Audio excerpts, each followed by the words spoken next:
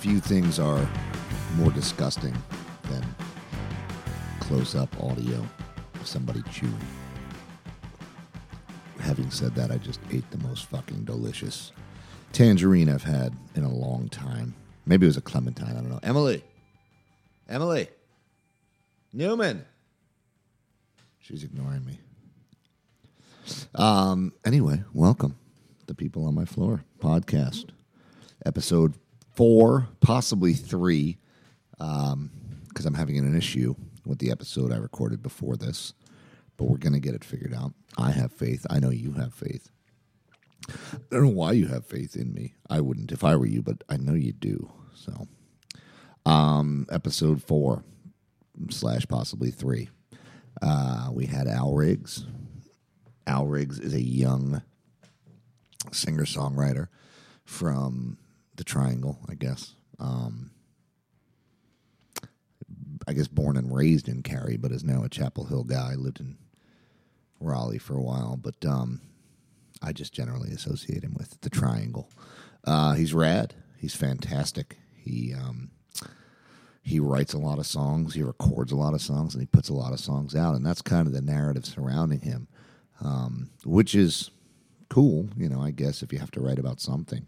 But at the same time, it's kind of bullshit because the songs that he does write and puts out are really good.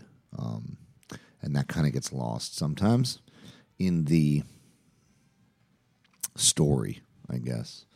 And now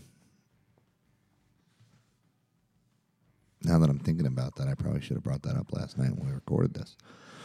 But anyway, I guess I'm just a shitty podcaster. Having said that, without further ado, my conversation with Al Riggs. Please stay tuned afterwards to hear a song from his newest album. And away we go. Okay, episode 4. It's been decided. The People on My Floor. Once again, someone who's not staying on my floor, as he's a local to Chapel Hill guy. Al Riggs, welcome. Hey there, thanks for having me. Yes.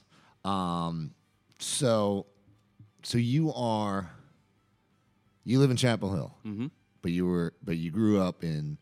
I grew up around the Triangle. Used to live over in Apex. Okay. And then when I was 20, I moved to Greensboro for 3 years, and then I moved back to Apex, and then like half a year ago, I moved to Chapel Hill. What were you doing in Greensboro? Just living. I wasn't going to school. I wasn't really doing anything here when I was 20, so I just decided it was the time to just get out of the house and live on my own and have a terrible relationship like we all do. Yeah, of course. Were you living with your parents before you moved out there? Yeah. Okay. Yeah. So then you went out there, time to attack real life. Mm-hmm. How'd that go? It went all right. I was already working before because I did a few years of just working jobs after high school and doing some community college when I realized it wasn't really for me. Yeah. So I just decided to just get out and work and just live in the real world. In the quote unquote real world. Yeah. On the main streets of Greensboro, North Carolina. And what were you doing up there? I was working at any Jimmy John's that would have me. Yeah? Basically. Are you like a Jimmy John's lifer? I mean, I guess the thing, I've worked at 5 of them. 5 separate Jimmy John's my whole life. All of them are terrible, and all of them were run very poorly. But I was a delivery driver, so you can basically work anywhere if you know how to drive. They're good sandwiches, though. That's debatable. Well, if you don't eat them every day. If you don't eat them every day. Yeah. So, all right. So then you came back here. Yep. Sorry, somebody's texting me. I don't know if that's all right. It's highly unprofessional. There's a lot of buttons around here. I know. It's so I hate buttons. I don't like computers. I don't like technology. So you came back here. Yeah. And you're in Chapel Hill now. Yeah.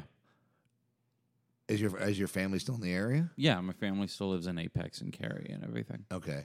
And so why, I mean, of all the places around here, why'd you move to Chapel Hill? I grew up listening to a lot of local music, mostly out of Merge Records and everything, and just sort of created this idea of what Chapel Hill was like in my head before Is it true? Half of it. It's kind of what I like about Chapel Hill and especially Durham is that there's all sorts of every kinds of people that Right. live in everywhere in Chapel Hill and Durham. Especially Durham because Durham. I've always described it to people as very amorphous. There's no real transition between like you're driving downtown and then you make a right turn and all of a sudden you're in the warehouse district or Right. you're in like where the plants are, or you're in apartments and everything, and then you're in the college and you've just driven in a complete circle and gone through 5 different areas, and that's kind of what I like about it. All within like a 2-mile radius. Exactly. Yeah. You're constantly existing within 5 different kinds of towns Right. at the same time. Which they're all weirdly ripped off of New York. Right. Like there's Park Slope, right? Right. And Central Park. Right. That I can't get down with. No, and one of the weird things that I kind of encountered when I first moved down here was and something that I love and I try and take advantage of it, but don't nearly as much, is that, Raleigh, Chapel Hill, Durham are 3 very distinct towns. Yeah. And I didn't realize that before I came down here. I just thought it was, because where I grew up on the Jersey Shore, to take a 25, 30-minute drive to go hang out was no big deal. Right. But here it's like, I don't ever see people from Raleigh over here. Right. And if I'm in Chapel Hill, if I'm in Raleigh, I don't see Chapel Hill people over there except Mark Connor. Well, that's the cruel joke of my life is that I lived in Raleigh a little bit before I moved up here to Chapel Hill, and I was working mostly in Chapel Hill and Durham and playing all of my shows in Chapel Hill and Durham and not playing any shows in Raleigh. As soon as I moved up to Chapel Hill, that entire thing switched around. All of my shows are in Raleigh. I'm working exclusively in Raleigh, so it's just hell Right. a lot of the time. Where were you working in Chapel Hill? 'Cause you were working at School Kids Records. I was working at the School Kids in Durham and also the School Kids in Chapel Hill that used to be the CD Alley. Right. And that's it. So were you intentionally not playing shows in Raleigh? It's not that I was intentionally not playing shows in Raleigh. In fact, for a long time, I wasn't getting booked in Raleigh because Raleigh is a bit more of a rock rock town. Not necessarily a singer-songwriter-y place like Chapel Hill or Durham might be. But all of that sort of changed once I started playing with other people and moved. So, What do you mean when you started playing? Like a band? So I did a show. I got called up or emailed to do hopscotch, which was fucking insane to me. I was like running around the room screaming like, oh my God. Did you email them or did they hit you up out of the They blue? came to me, Wow. which is really weird. And if you look back, and it's still just the funniest thing ever. If you look back at last year's hopscotch poster, I am the very, very last person on the poster. You just sort of magnifier glass your way down to the bottom right corner. But Are you a football fan? I'm not So necessarily. in the NFL draft, Right. they call the very last guy who's picked Mr. Irrelevant. That's like, If I ever put out like a best of my early Mr. stuff, Irrelevant. Mr. Irrelevant. That could be like a Nick Lowe compilation or something of it, yeah. So, all right, so they hit you up. So You were they the hit me last up. person on the list. Yeah, and I was thinking to myself, if this is going to be like the hopscotch thing, I kind of don't want to go up there with just myself. So I quickly got a band together out of people that I've never really played with before. Did you know them or was it like a I Craigslist knew, thing? So I knew Justin Ellis, who's in Happy Abandoned Yeah. and like a billion other bands in the area. We had played before once, but nothing. It was just sort of last minute. We did a show at Local 506 where he was drumming for me. So I knew I wanted him as my drummer, and he recommended Owen Fitzgerald, who is in Second Husband and currently plays in Seagulls. Okay. Owen Fitzgerald is like the most 19th century novelist name I've ever It's heard. a fantastic name. He's a fantastic dude. So we did a few days of rehearsal, and we played at the Poorhouse opening for Diet Sig, and Who I think are coming through here. that's awesome. In April. You're gonna love those guys. Cool. I heard their new record is tremendous. That's what I hope.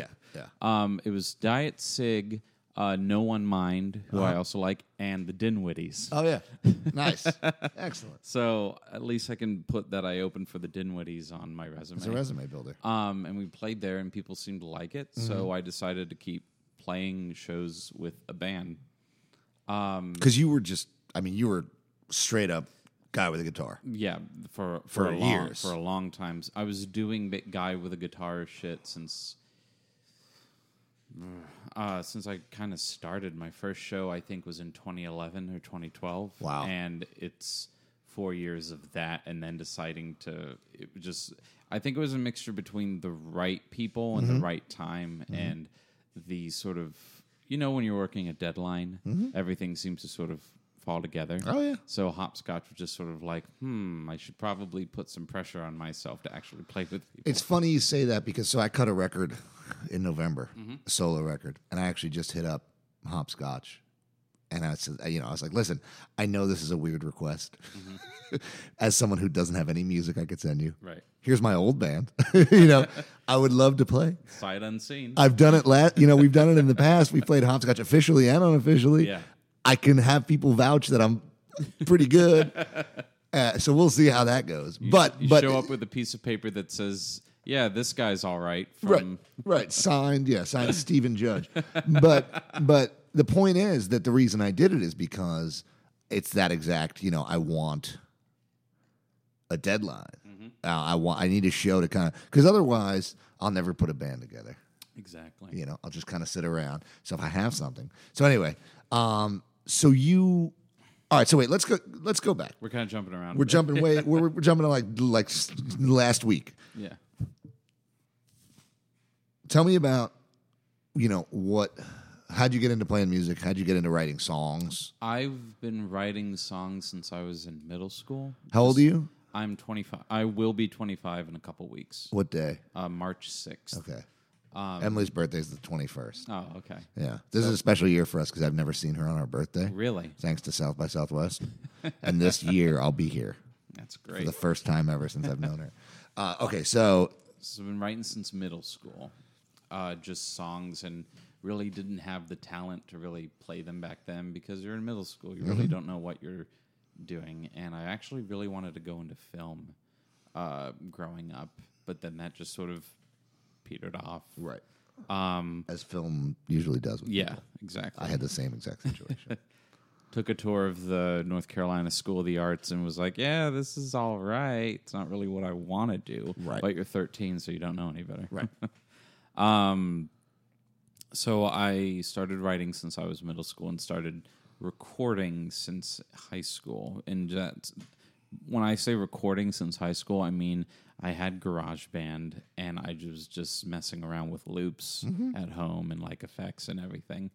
And when I finally started doing things with like my own voice and guitar and everything, I got this $40 like guitar cord USB thing that I think I still have but doesn't work anymore. Okay. And just started using that. And for almost half of my recording stuff since then, that's pretty much what I've used to record. So is that it cord. plugs right into your... Yeah, so it's like the input for a normal like guitar cable, and then at the very end of it is a USB dongle, and you just plug it right in. Okay. So you don't need like an interface. Nope. Wow. Okay. And that's why all of my stuff sounds like it does, because 100% on the cheap. Okay. So were you ever, how'd you learn how to play the guitar? Like, were you always just writing songs? I was always writing songs, and then when I was about 11 or 12, I started taking lessons from a guy named Walt in Fuquay. Yeah. I took lessons for about a year. Now, it should be noted, people listening, Yeah. that Fuquay is a town. Fuquay Farina is a town. Yeah, his name isn't Walton Fuquay. Walton Fuquay was another... Walton Fuquay is a beautiful old-time name. Walton Fuquay is he's the benefactor of Owen Fitzgerald. He's the patron and the reason why Owen was able to write the great American novel. He's the reason why Owen can eat. Exactly. So what's his name? Walton Fitzpatrick? Walton Fitzpatrick. So, all right. So you took lessons from Walt in Fuquay. Yes. for about a year, and then since then, I just started teaching myself stuff just by listening to it, trying to copy what I was hearing. I was listening to a lot of REM and Dire Straits and Flaming Lips, especially. Got a big Flaming Lips poster there right it behind is. you.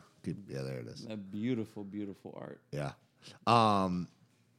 And so were you like just sitting around, and at that point were you like, was it because you couldn't find people to play with, that you didn't feel like you were good enough to play with people? Not really. I mean, there's tons of rock and roll stories that are just like, and then I saw the light, and it came down and it inspired me. It really just was a really natural thing out of boredom. Right. I was sick one day at high school, and I was at home and I was messing around with GarageBand, and that's when I started recording. Right. And I just kept doing it for myself for a few years, actually. So, and one of the things that you're kind of known for is how prolific you are, I guess you could say. I mean, how many albums? How many releases do you have on Bandcamp? Jesus, there's a number. There's a specific number, and I think if you go to the website, you can actually look up the number. Not counting, just counting everything. Everything. It's in like the 60s. And how long have you been doing this? I've been doing this. I've been putting things on Bandcamp since 2010, 2011. Okay. So about 10 releases a year. Average, yeah. Average. Yeah. How many of those would you say are full albums? I want to say 17 or 18. Okay. I've completely lost count. And your albums, quote unquote, the ones that are more, because you have a lot of stuff that's just you and a guitar. Yeah. But are the albums more full band? The albums are more full band mindset, yeah. Yeah. Programmed drums, drum loops, weird percussion around the house, piano, organs. I had a Fun Machine organ for a minute. Okay. That my old roommates threw away, like on the side of the road, because they were dicks when I moved. But to be fair, I kind of moved under not the best circumstances. Did you just leave? I just fucking left. Sorry. That was a terrible thing I did, and I was goaded into doing it by my ex, and who I'm still convinced that he made up the whole thing where they were talking shit about us behind our back. So that's why we left, and it was, I'm doing scare quotes right now, perfectly legal to just leave. That's some full blown, like, I'm in my early 20s and I've never like lived in an apartment before. Let's just go. I'm just going, dude. Fuck it. Like, brought the car up on a day that we know that they would be gone, and just ghosted. You beat the rent. No big deal. So how are those guys? You still talk to them? Nope. I think I'm considering maybe reaching out to them to just be like, hey, how are you? Yeah. That was a really fucked up thing I did. Yeah. And I'm really sorry. And hopefully they'd be all right with it, but I don't know. I don't know where they are. Right. Oh, you don't know. You actually don't know. Nope. Well, if they're listening, they're probably not. I'm very sorry. Yeah. Fuck you. I want that organ back. No, I really do want that organ back. I bought it. You know where the Colony Theater is in Raleigh? There's my phone buzzing. It's like that. It's weird. What's that area called? Like five points. Six Forks Road. Yes. There was an old theater. I think it's closed now, called the Colony Theater. It was in the shopping center of a Food Lion, and they used to do like some really good indie screenings. So wait, is this festival. was this at Six Forks? Or am I thinking of something else? I think it was on like Six Forks Road or something. Okay. And there was this beautiful Lowry electric Fun Machine organ that had like a really cool drum machine in it. And it was gorgeous. And one day, it was just sitting there collecting dust. So I just emailed the owner, can I buy this from you? And he said, yeah. And that's the story of how I got the Fun Machine. But then it ended up on the side of the road. Then I ended up on the side of the road, and I never saw it again. It's on one album. It's on 2 albums of mine. Okay. And then it's gone. And then it's gone. Yep. Have you recorded with other people? I have. To what extent? To what I I've recorded a few albums with a friend of mine, Andrew Loudon, who lives in Brooklyn. Okay. He's done a lot of drums and saxophone work for me. Okay. Does he cut you, or do you just send him tracks? Do you So email him? for a while, what we would do is I would send him what I had, and he would drum or play sax or both over it, and then he'd send it back to me. Are you recording on a click, or is he just good? He's just really good. Yeah. And then this past fall, I went up to Brooklyn to record with him an album that kind of became ill-fated. The recording sessions were great. We knocked out all the songs in a couple days, but editing it is just proven to be just a pain in the ass. I'd like to get back to it and do something with it one day. Why is it such a pain in the ass?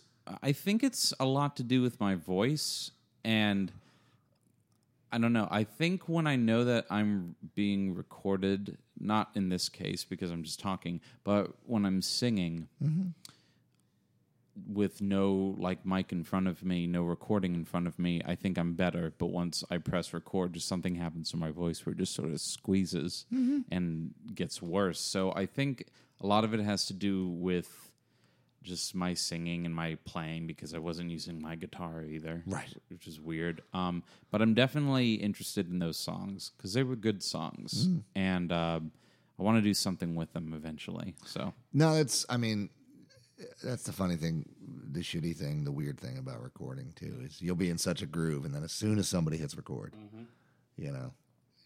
I don't know what it is. It happens to so many people, and the people who can avoid it, or work past it, props to them. I mean, those are pros. But so, all right. So you're recording at home. yeah, Other than this foray into Brooklyn, right. how was that? How's Brooklyn? Brooklyn was great. We actually recorded everything at his parents' house in upstate New York, close to Jersey. And then a few days after that, we went back to Brooklyn, and we just walked around, and I enjoyed it. I loved it a lot. Yeah. I was vindicated. Maybe not vindicated is the right word, validated, because for the longest time, I put ketchup on my eggs, and people gave me shit about it. Fuck like that. like family and relatives and everything would give me shit for it. So I get a ham and egg bagel at this great breakfast place, just like this little diner on a corner in Brooklyn, and they have homemade ketchup just in the sandwich, and it's like, this is perfect. No, that's normal. This is life. I don't do it, but it's fucking normal to put ketchup on your eggs. Exactly. Thank you. It's perfectly acceptable. I think that might be like a Northeastern thing, Maybe. because everybody I know I do hot sauce. I haven't done hot sauce in a while. A guy that I went out with for a very short time put mustard on his eggs. That's just fucking gross. That's just weird. I can't abide that. So, all right. So you're recording at home, and you're putting out these albums or these releases, 60 plus releases in the last 6 years. So take me through the process of, do you start, so I have to assume that you're constantly writing songs. Pretty much, yeah. So how do you, do albums come together thematically? Is it time? Is it when you... It's how I usually plan everything before a single note is recorded. Okay. The names of the songs, the amount of songs, what they're all going to be about, the tone of the album and the lyrics and everything. All the lyrics are written before the album's recorded, and the idea and the sound is usually planned before any of that's done too. Okay. So you're writing lyrics, and then you're fitting the music around it. Exactly. I know my limitations as a musician. I know I'm more of a lyrics guy. I know I am very just... I consider... I've gotten to the point in my life where I've learned how to brag correctly. I consider myself to be a good musician on a lot of things, but I know my limits. Right. But I do consider myself to be better at lyrics than the music. Right. Yeah. So then what comes after the lyrics? After the lyrics, I usually mess around with them. I improvise a bit and sort of create a song around the lyrics. Right. And then I record the song quickly. I Yeah. never like to do too many takes because I've learned from the past that if I just keep hammering that thing, it's just gonna come out bad, and I'll just end up hating the song. Totally. Yeah. So all right. So you've got the album. Yeah. You have the concept. Then you record it. Then what? I mean, you mix it. Obviously, you do that all yourself. Is that something? Because that's a skill that people don't realize. It's not. I mean, it is something you learn, Right. but it's also something that you can. The mechanics of it. Yeah. You can get really good at just by doing it. Right. And I've worked with a lot of people who are they have good ideas, but they have good. They know how to get good sounds. But then I've worked with people who really know how to engineer. Right. And watching those people work is like, It's like Mozart. it's crazy. Yeah. The last guy, I was telling one of our other guests, the guy we cut our last record with, I mean, he literally cuts while you're tracking. That's great. So he's in there fucking around with I don't even know what. He knows what works at the exact time. Right. Which is crazy. So you're mixing it all yourself. And then, so how do you know when it's done? I mean, is it hard to take a step back and self-reflect? Is it how do you... It's sometimes difficult for me to self-reflect and sit back. This is a problem that has been brought to my attention many times, is that once an album is done, it is within days that I'll just put it up online and then move on to the next one. Which there's something to be said about that. I guess, but there's my biggest flaw when it comes to like the whole like professional musician in the modern era. Is I don't know how to market myself, and I don't know how to advertise, because it is just, here's the album, hope you like it, see you next time. Most artists don't. Most artists aren't marketing people. That's why most marketing people don't make records. That's why they're fucking marketing people. That's why the majority of people who I've ever worked with at record labels don't have a goddamn musical bone in their bodies. Otherwise, they'd be playing in bands. Exactly. But I think there's something to be said for people who can work with creative types who are sort of stunted professionally, and to work with them. I think there's definitely a skill, and I think that empathy should be given to them, because if every musician, like popular musician, were in charge of their marketing, no one would be any good at what they do. Totally. And no one would get heard. Sure. Because I'm terrible at it. Right. I know musicians, great musicians, local musicians who are much better at it than me, and I've yet to figure it out. Well, as someone who's worked in record labels for as long as I have, if somebody talks to me uses the term rollout strategy to me one more time, I'm going to fucking tear my eyes out. But there's some truth to it. There's too. total truth to That's the it. problem. That's the problem. But what I think, what is kind of admirable about what you do and the way that you do it is I'm very much the same. You and I have a lot of similarities when it comes to approaching songwriting and I'm very much like, if you don't get it in the first 3 takes, you're probably not going to get it. Right. And it's only going to get worse. When you're recording, I feel, and I'm sure there are millions of people out there who would tell me I'm wrong, but when you're recording, diminishing returns happen very quickly. Not to mention something that drives me crazy, and I feel like it's something that maybe you have circumvented, I guess would be the right word, is when we're sitting there in the studio and we're arguing about the fucking tiniest, stupidest fucking detail, right, the most insignificant, and it comes from everything from. I've seen that Wilco documentary. Oh yeah, exactly. And you're talking about a touch of fucking reverb, and my question is always goes back to, is this argument we're having going to make or break this record? Right. No. And the answer is always no.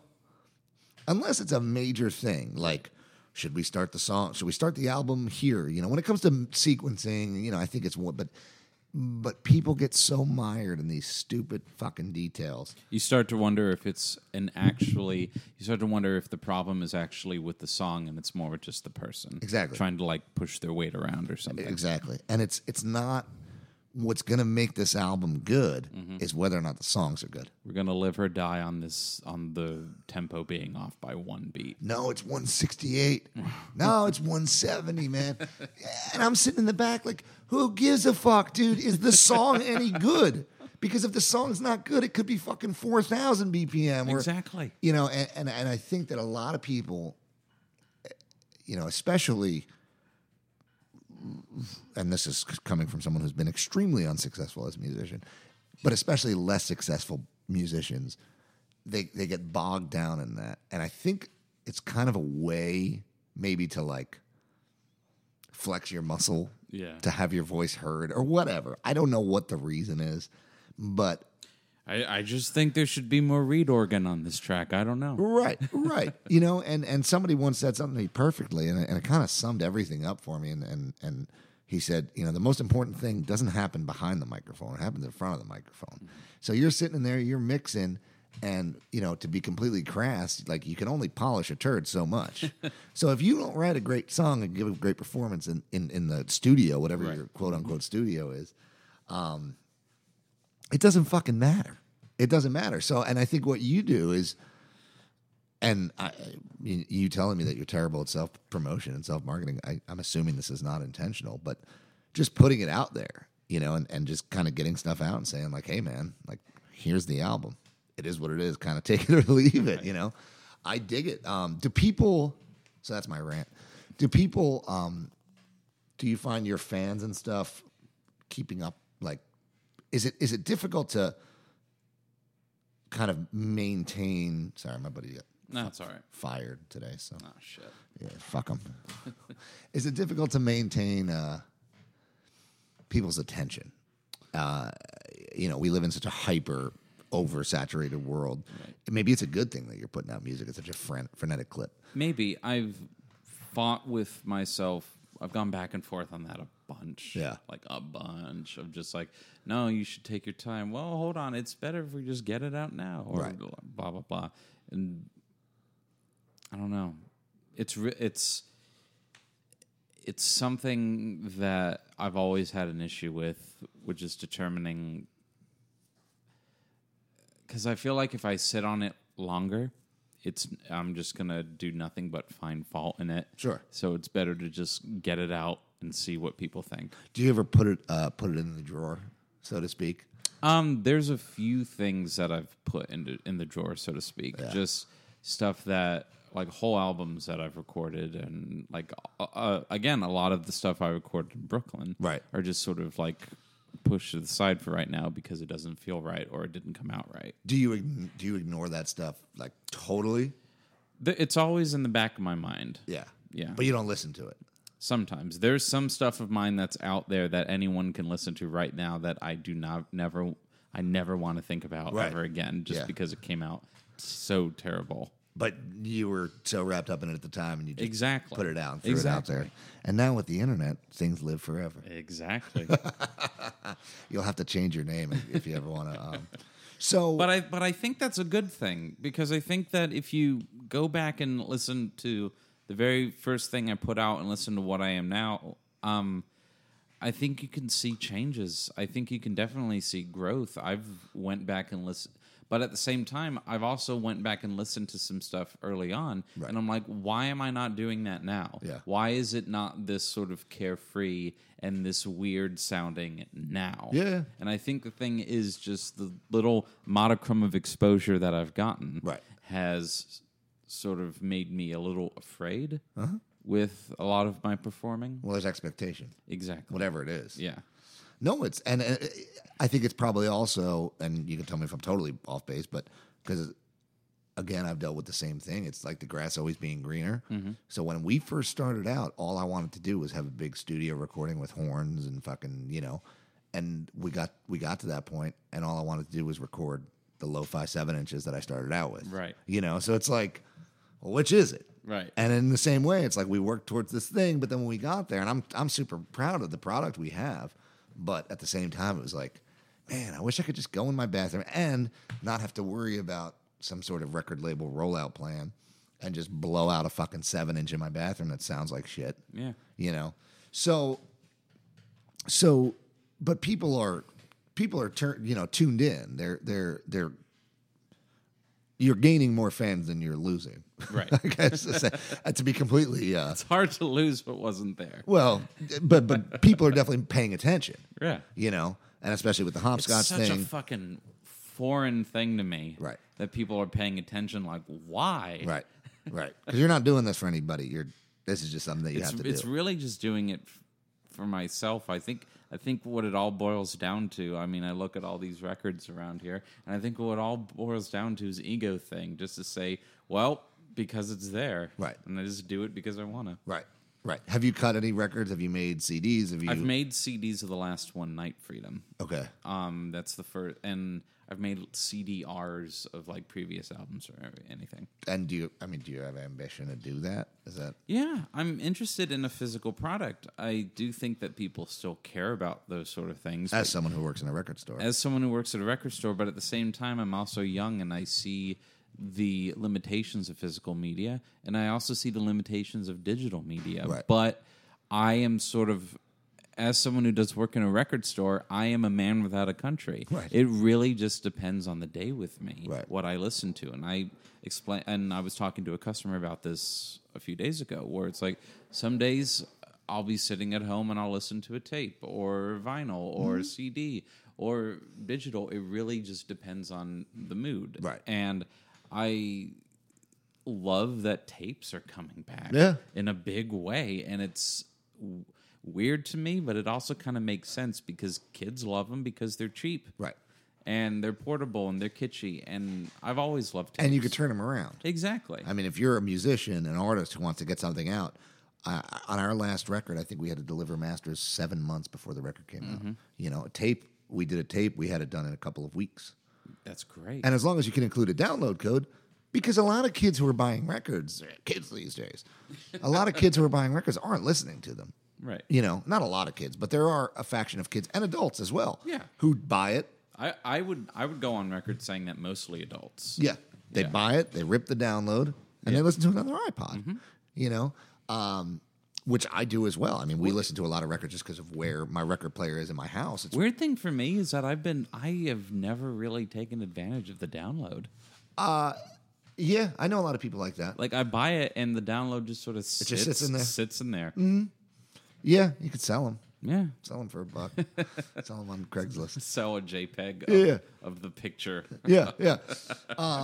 So, do you feel like then because of that, like, you know, and people have been, as much as people have been heralding the death of rock and roll, which is whatever. That's a whole nother podcast. That's a whole different thing. But the album as a format, you know, I mean, what's your because you have a lot of stuff on Bandcamp that's just a song, an EP. Yeah. I mean, is it impossible to hold someone's attention for 48 minutes? I think there's Or 38, if you ask me, which is the perfect album length. For me, it is between, like, perfect normal album length is between 38 and 42. Yeah. That's me. Exactly. So 40. Yeah. So you mean 40. Yeah, yes, I mean 40. I feel like there's a knife being held in my throat. So you mean 40, right? It's 40. Mark it 40. I think there's something to be said for people, young folks, and just really anyone these days that can hold someone's attention. And by the way, I do think that the whole attention span argument is kind of ridiculous because I do see kids buying albums and I do see kids buying CDs and everything. I do think kids are interested in, you know, because of the economy. Right. I do think that kids are interested for more bang for your buck, and I do think that there's really less interest these days, is just from what I see in individual songs. So, but at the same time, I do think there's something to be said for someone who can keep someone's attention on their record for 40 minutes, because in my opinion, there's nothing worse than a CD that's just 10 songs. We were in the studio for 4 weeks and we recorded 30 songs and whittled it down to 10.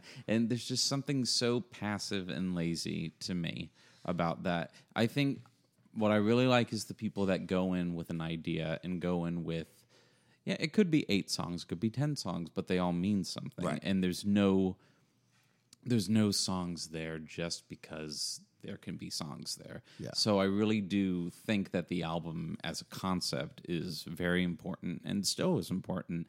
And I don't think it's really gone up or down in either way. I think there will always be people who are interested in listening to like the theme or the story behind an album. Right.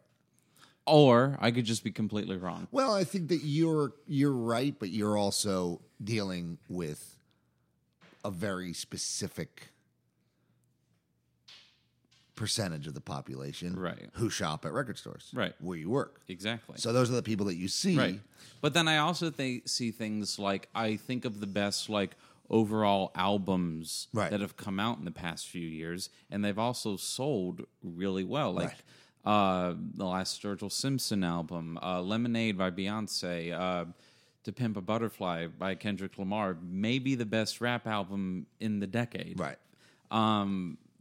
Full albums, and I think they work better as full albums than the individual song. So I think the interest is there. I think people are interested in an experience. Yeah. Yeah. Rather than just playlisting. Yeah, exactly. But at the same time, I do playlisting too, but I don't, but I pay attention to the songs. Right. I pay attention to how they flow with each other. Right. And I think people care about that. And I think people find a playlist or an album that flows better than just being attacked by 10 songs, then it's over. Right. Yeah. Right. Or the ones that, when you get to a bigger scale where it's, 2 jams and 8 filler. Right. Which is, again, a whole other podcast. do you take that into consideration when you're writing an album versus when you're writing a song? Because you said going into it, this is going to be an album. Yeah. Versus if you're just writing a tune that is going to be a single, let's say. Or just something along the road. Yeah. I don't know. An ex of mine told me that,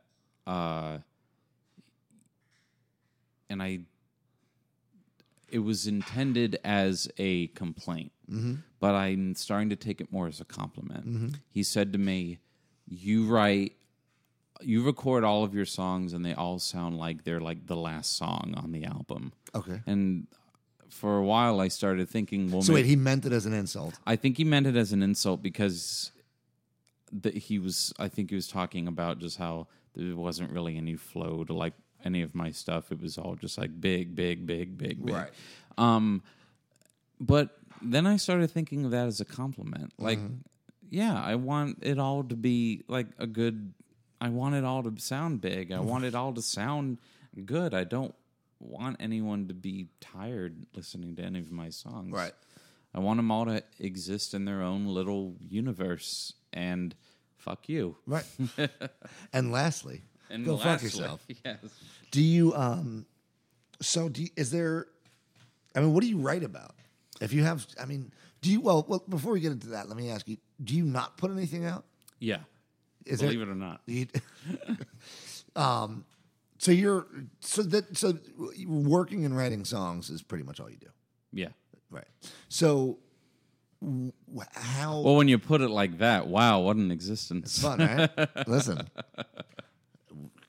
I'm in the same, not quite the same boat, but pretty fucking close to the same I wake boat. up, I work, I write songs, I go right back to sleep. Why go out when you could be doing work? Exactly. There was a time several years ago when I stopped going out for going out's sake. Yeah. Because I was like, well, this is a fucking waste of time. Yeah, exactly. There's so much work to be done Exactly. that I need to go get home. But so how do you kind of decide what's going to be out in the world and what isn't? Personal opinion, personal quality. If I don't think it's good enough to be out in the world, I won't put it out. But you record it. Yeah, I'll record it, definitely, because I'm always in the mood to record something. Right. And I'll listen back on it and think about it and mull it over for a day or so, and I'll think, this isn't good enough. Yeah. So what do you? I mean, what do you? What I was going to ask earlier is there a common thread? Or are there common threads? Yeah.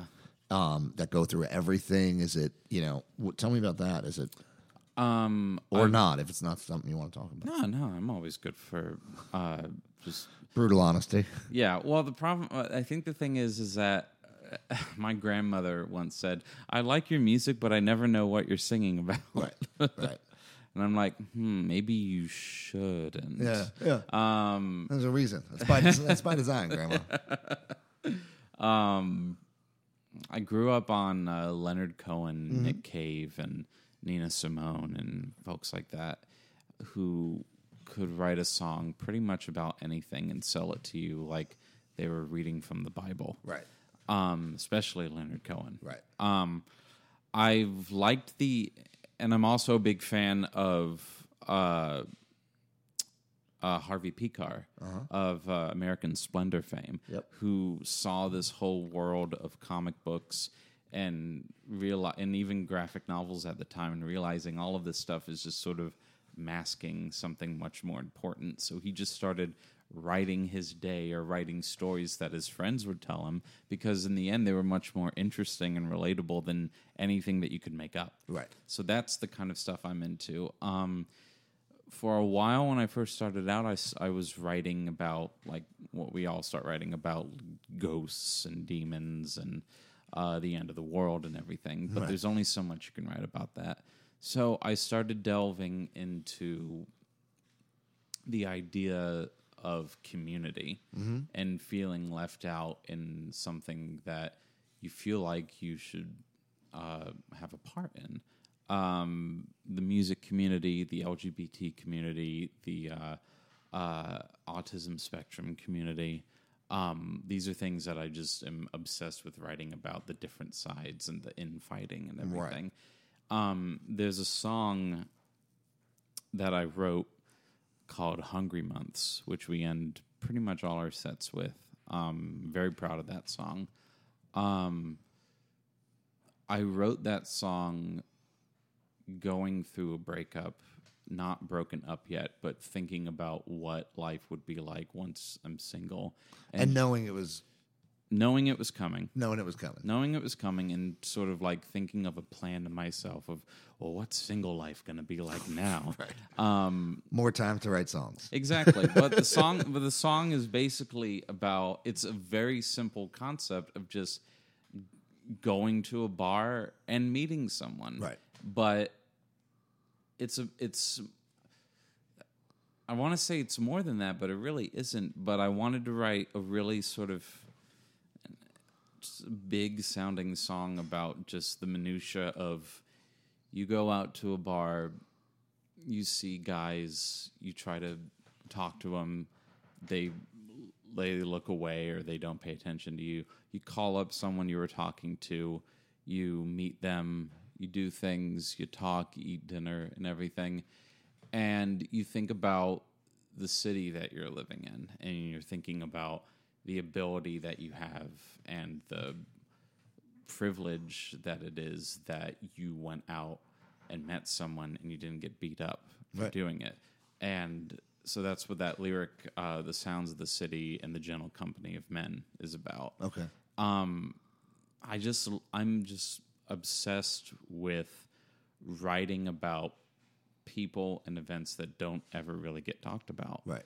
And just ordinary things that or things that I like heard on the news or like passing by someone, and points of view that never really get written about. People with Asperger's, like I have Asperger's, people who have depression, bipolar disorder, other artists, other musicians, the way LGBT people and women especially are treated in a community that is supposed to be weird and cool and inclusive and everything.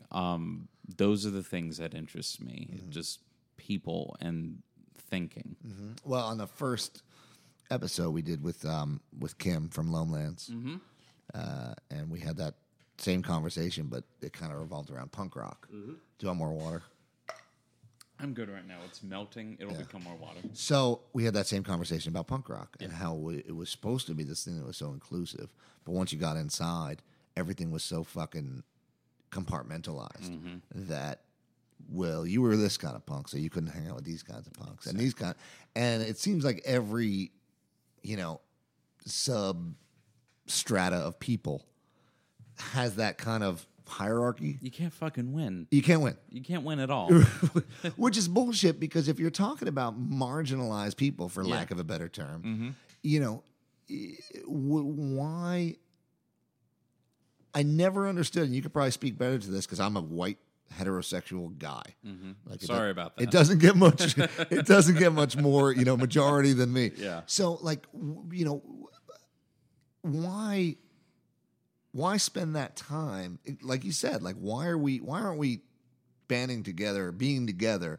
Why It's do all we? high school. It's all middle school Right. and high school. It is just all clubs and cliques and wanting to sound better or be better or write better or just be better than someone else. Right. Because somebody was better than you. Exactly. Because me, the white heterosexual guy, was better than you, so you have to be better than somebody else. Right. It's interesting. It really is. And where do you feel like you? And that was just a hypothetical. Right. I'm fucking better than you, bro. I'm looking at these gold records and it's like, yeah, he's not better than me. Those are I can do strategically this. placed. Yeah. So why do you? Why do you listen? Just because I have those doesn't mean I'm not. Doesn't mean I'm not fucking broke. I'm a man of the people. That's right. Why? So where do you feel like you fall in? I mean, you're or are you still trying to figure that out? Is that I'm still trying to figure that out, honestly, because the past year has been so weird. The past year is just now. I'm at that point where people actually know who I am, kind of. So that I'm not used to that. Right. I'm not used to being in some semblance of a community, but I still don't feel like, and I'm not asking for like pity or anything, but it's just a personal thing. I don't feel like I belong in a real sort of community or anything. It's just weird to me. Thank you. Sorry, Emily just busted up. That's all right.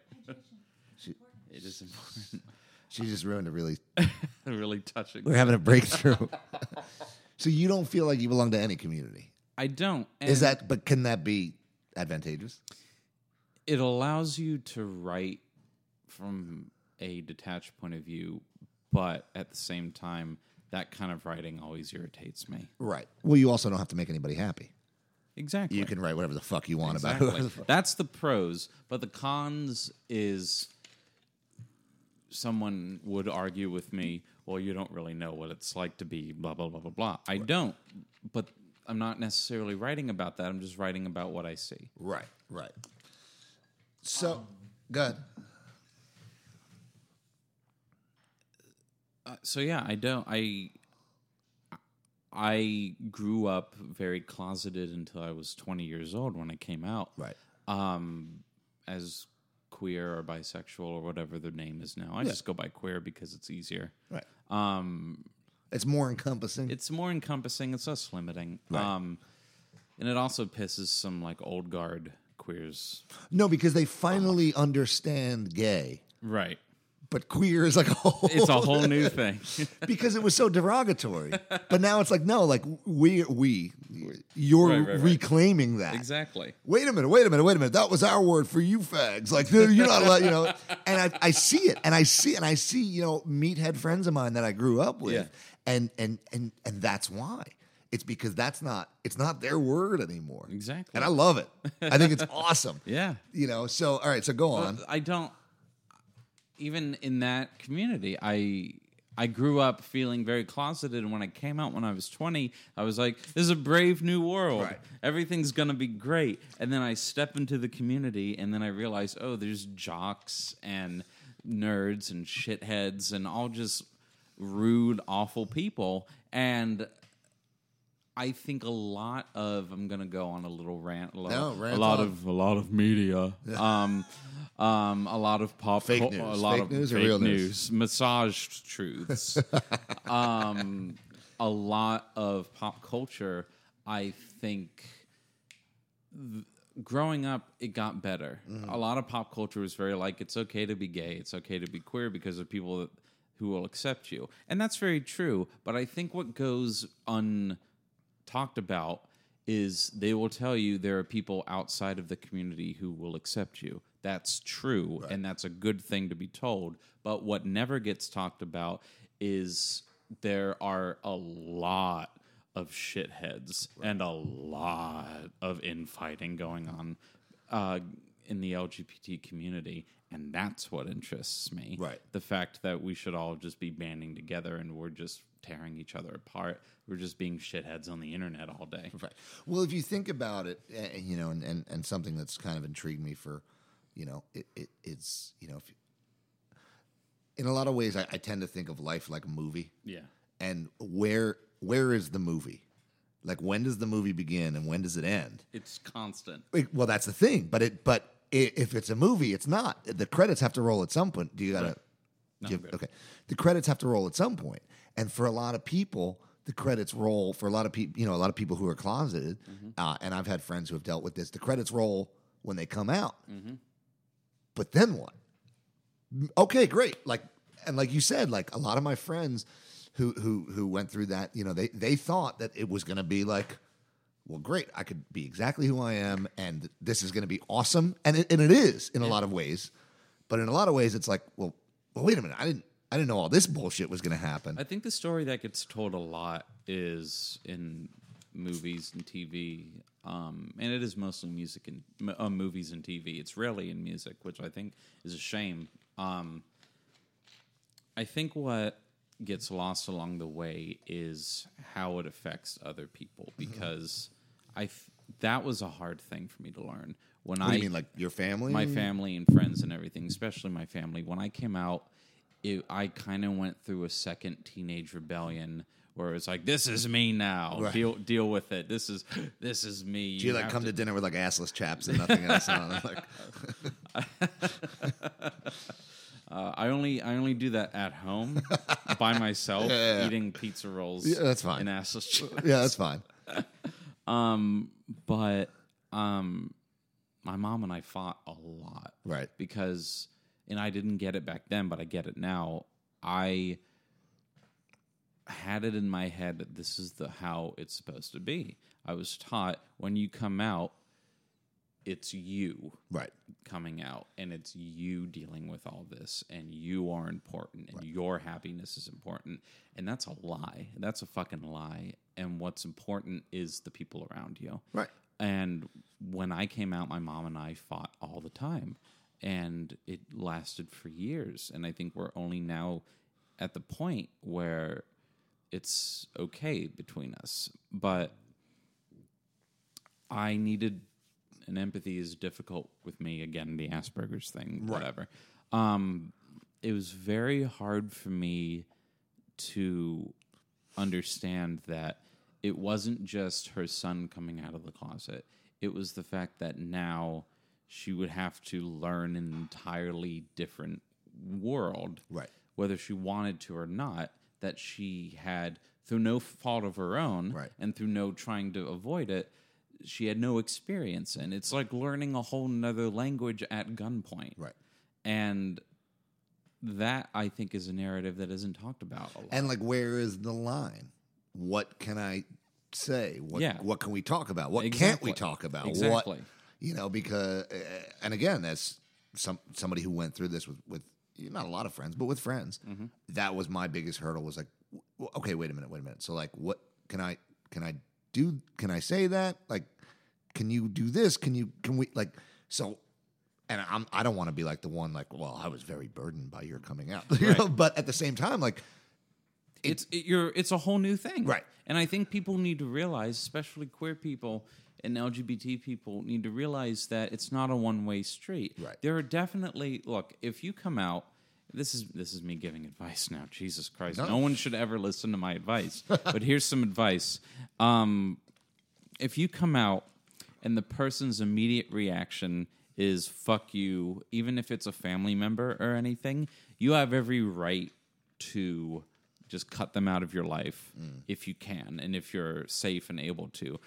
it's a friend or a family member or a coworker or anything, if they act like shit to you because you come out, or if they act completely different towards you and in a negative or patronizing way towards you when you come out, right. you have every right to cut them out of your life. Right. However, having said that, if you come out and it's difficult, but they will tell you it's difficult for me, but I love you, you have to understand that they are going through so much right now that they can't even process it. And it does take time, and there are people who are lucky enough where it's an instant, you come out to your parents and it's like, oh yeah, I know, it's totally fine. Right.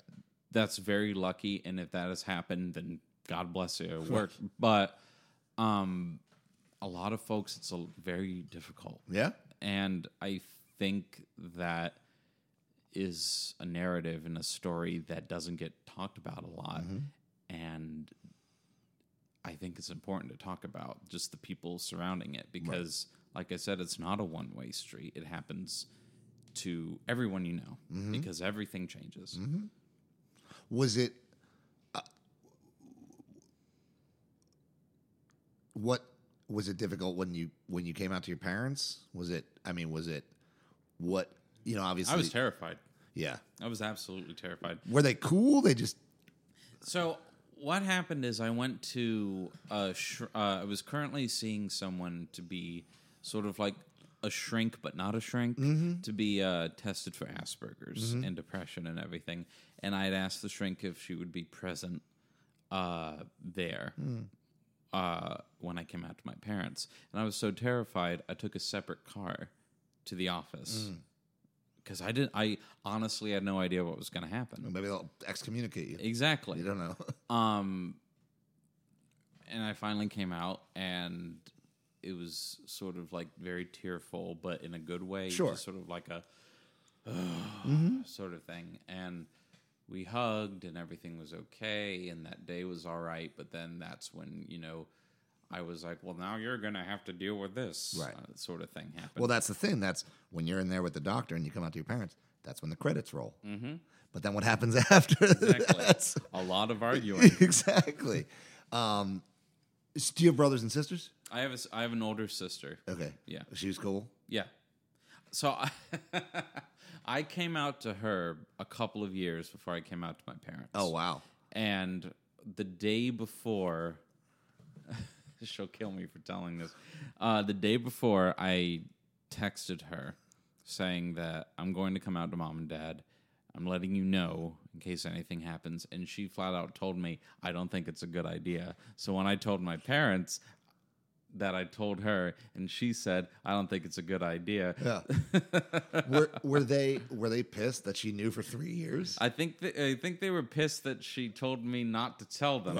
Right. Right. But that was when you actually did. Yeah. Wow.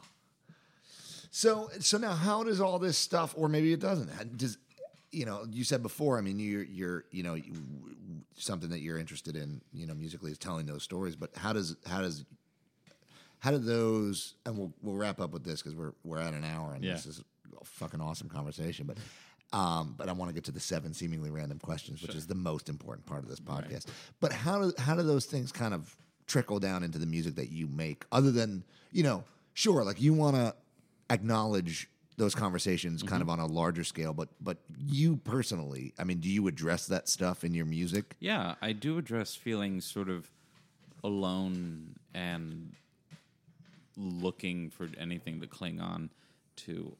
There's a song off the mini album EP, whatever it is, Tardigrade, that I just put out. It's the last song on the album, called Wharf Rats. And I wrote that song for Carl from Museum Mouth. I'm a big fan of Carl, and I'm a big fan of Museum Mouth. When I found out about them, that there is this great queer punk rock group from Wilmington, I'm like, what? I didn't know you existed. This is amazing. This is like revolutionary, and I love them.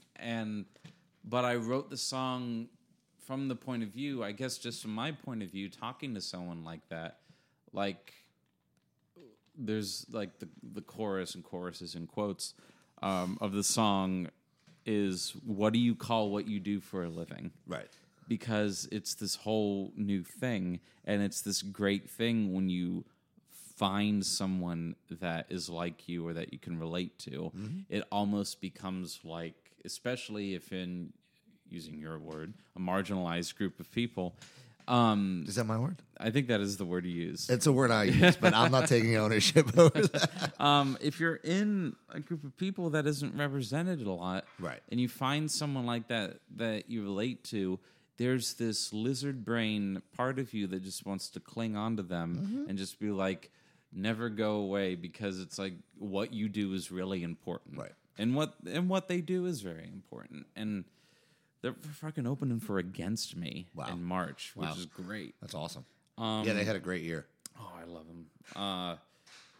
But yeah, that stuff does feed into a lot of personal things. Feed into the songs, just feeling out of place and trying to sort of hopscotch your way through different communities and meeting different people and their experiences and everything. Someone said what I did was more like journalism than lyric writing, and I guess it's true. Because I'm not really that all concerned in writing about myself anymore. Just like weird stories and stories that just don't get told a lot. Right. And that's you mentioned Leonard Cohen, Nina Simone. Yeah. There's somebody else you mentioned. Nick Cave. Nick Cave. Yeah. I mean, these are people telling grand stories. Yeah. You know, Tom Waits is another one. You Yeah, know? of Like course. they're not telling you about, you know, what happened to them last Thursday night. Love songs almost, unless I can tell it's sincere, love songs just thrown on an album piss me off at no end. Like, who cares? Right. All right, cool. So where can people find your music? People can find my music currently at alriggs.bandcamp.com. 2 G's. Yeah. ALRIGGS. Yeah, and I've got a few stuff on Spotify and iTunes if you just search Outrigs. Cool. Any shows coming up? Yeah. This will probably, let's say, from mid-March on. Sure. It is now February 19th? 19th. On March 10th, I will be opening for Pie Face Girls. Excellent. At the Pinhook. Okay. And on March 17th, I will be playing with a full band at the Cave for the announcement party of To Be Heard Booking, which is a booking agency that my drummer Justin Ellis and Mark Connor, who owns the Cave, put together, and I'm on the roster. Cool. So that's a whole new thing where it's like, my dream was like, if I could pay someone to book all these shows for me, it would be great. And now I can. Now you can. Any ambitions to get out, go tour? Yeah, I'd like to go tour. I've never done it before. Absolutely would like to. I mean, It's so much. I'll give you a piece of unsolicited advice. It's so much easier than you think. People see it as this big monolithic thing, but if you just take it one fucking bit at a time, it's really not that bad. I hope so. Yeah. It's tour and then hopefully a label. I don't know how to do any of that, so it's just sort of... The best way to do it is to do what you're doing. Put out music, find fans, make it to a point. So what I always used to tell people, and I'm not an A&R guy. I never was an A&R guy. But, when people would always ask me, like, well, dude, can you pass my thing, pass my demo, how do I get signed? The A&R guys at record labels, the A&R guys at any record label you'd want to be signed to. I don't want to say all A&R. So you were thinking it. I was. And I use the term guys loosely because one of the most successful A&Rs I know is a girl, and she rules. And they're really good at their job. And if you're at a point where you should be signed to a label, they already know who you are. Okay. So, and I've heard stories about bands who sign with a label, and then some other label's like, oh, shit, well, we wish we would have known you were talking to that label because we wanted to. Well, why didn't you fucking say anything? Why don't you just be? But anyway, so to do what you're doing and to keep doing it and just keep playing, keep making music is the best way to go about To it. be told that I just keep doing what I'm doing is the greatest relief. Like, oh, great, I don't need to try harder. Yeah, no, trust me. And what you're doing that's right and what you're doing that's fucking awesome is, you're making music. I can't tell you how many bands and how many artists I've encountered who have 10,000 Twitter followers, who have 5,000 Instagram followers, who have 1 million streams on Spotify, and they have 2 songs out. I don't know how they do it. It's you spend so much time cultivating a brand that Right. That's time that you should be spent making music. Right. And maybe I'm wrong because I'm the one, But again, I just think that you keep playing, you'll find the crowd that you're meant to find. Gotcha. So, but that's good news. So look out, world. Al Riggs is coming. For real, check him out. alriggs.bandcamp.com. And let's wrap up with the 7 seemingly random questions. All right, now what are these? They're seemingly random. Let's see. Oh, it's on airplane mode. I have to turn it off airplane mode. Damn it. Are you hungry yet? Getting there. All right. We're going to eat some chili as soon as we wrap this up, which Emily is making in the kitchen. And then I'm going to fuck to sleep. Oh, me too. That's something that I realize that's really important getting older is I realize, wow, sleep is just the greatest. It's the best. There's nothing like sleeping in your own bed. I was a staunch operator on 3 hours of sleep a night, 4 or 5 hours maybe.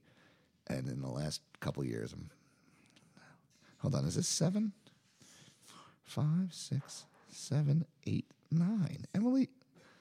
Emily wrote the 7 random questions. She wrote 9 of them. So today is a special edition, the 9 seemingly random questions. All right, least favorite kind of fruit. Don't think about it. Cantaloupe. Cantaloupe. Worst Christmas present ever. I actually know the answer. Yeah. To this. Balloon animal kit.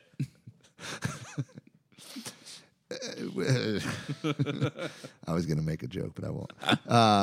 Beer or liquor? Liquor. Liquor. High socks or ankle socks? High socks. Screwdriver or hammer? Hammer. PB&J or grilled cheese? PB&J. At the carnival, rides or games? Rides. Bagel, toasted or untoasted? Toasted always. Toasted. And finally, the 1, 2, 3, 4, 5, 6, 7, 8, 9th of the 7 seemingly random questions. Sleeping with socks or without? Without always. Because if you sleep with socks, you wake up, all the hairs on your feet are going to yell at you. Oh, it's the worst. All right. So I'm going to play a song now. I'm not sure which one, but I'm going to pull one out. And we're going to play it. You're going to hear an Al Riggs song. Check him out, alriggs.bandcamp.com. Al Riggs, thank you for coming over. Thank you for having me. Absolutely. Let's go eat some chili. Absolutely. And there it was. An excellent, excellent conversation with Al Riggs. Super funny guy, super engaging guy, and a really, really fucking talented songwriter and musician in his own right. Please check him out. He plays a lot. He's starting to play a lot more, which I think is great. Check out his records. Check out his website. And I hope you enjoyed our time together. Because I did. I don't know what Emily's doing. Hey, Em, was that a tangerine or a clementine that I just ate? Did I just eat a tangerine or a clementine? It was a clementine that I started the show with. It was fucking tremendous. So, Trader Joe's at the one by University Mall right now, man, they have the best fucking clementines. And that was not a plug. I don't think I have nearly enough listeners yet to have sponsorship. My wife turned me on to the virtues of Trader Joe's because when we used to live in New York, the closest Trader Joe's was Union Square, and it sucked. It sucked. You literally had to wait in line to get in the door, and basically that was the line to check out, and they snaked the line through the store so that people would just shop while they were online, and by the time you got to the register, you had waited in line the whole time, but you had gone through every aisle. It's hell on earth. It's why we live in Chapel Hill and why I love it here so much. So without further ado, Tardigrade, off the album Tardigrade by Al Riggs. Check it out. Enjoy it. We'll see you next time. Thank you.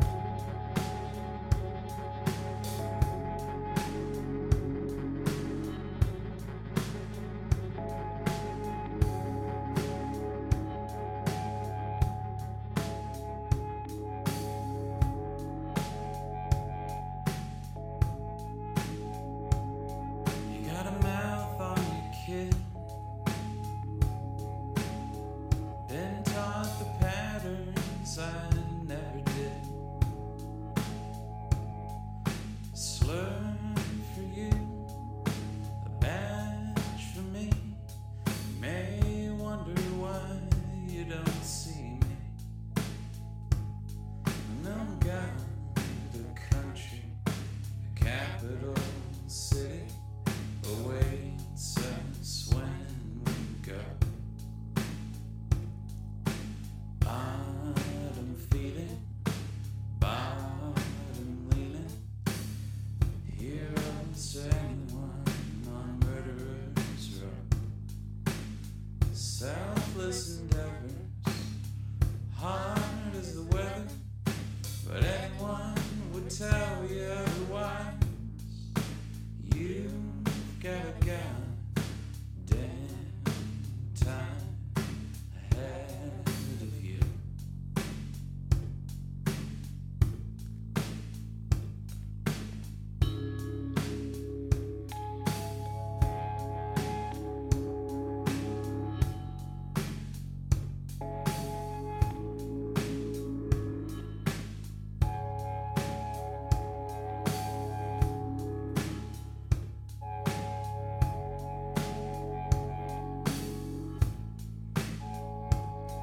You got a terrible obligation, boy.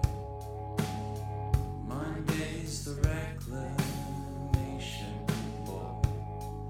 Sunday's the killing of your mother's son. Sunday's the willing, the waning fun. No God, the country, the capital city awaits us when we go. Bottom feeding, bottom leaning, heroes to anyone on murderers' row. Selfless endeavors, hard as the weather, but anyone would tell you otherwise. You've got a goddamn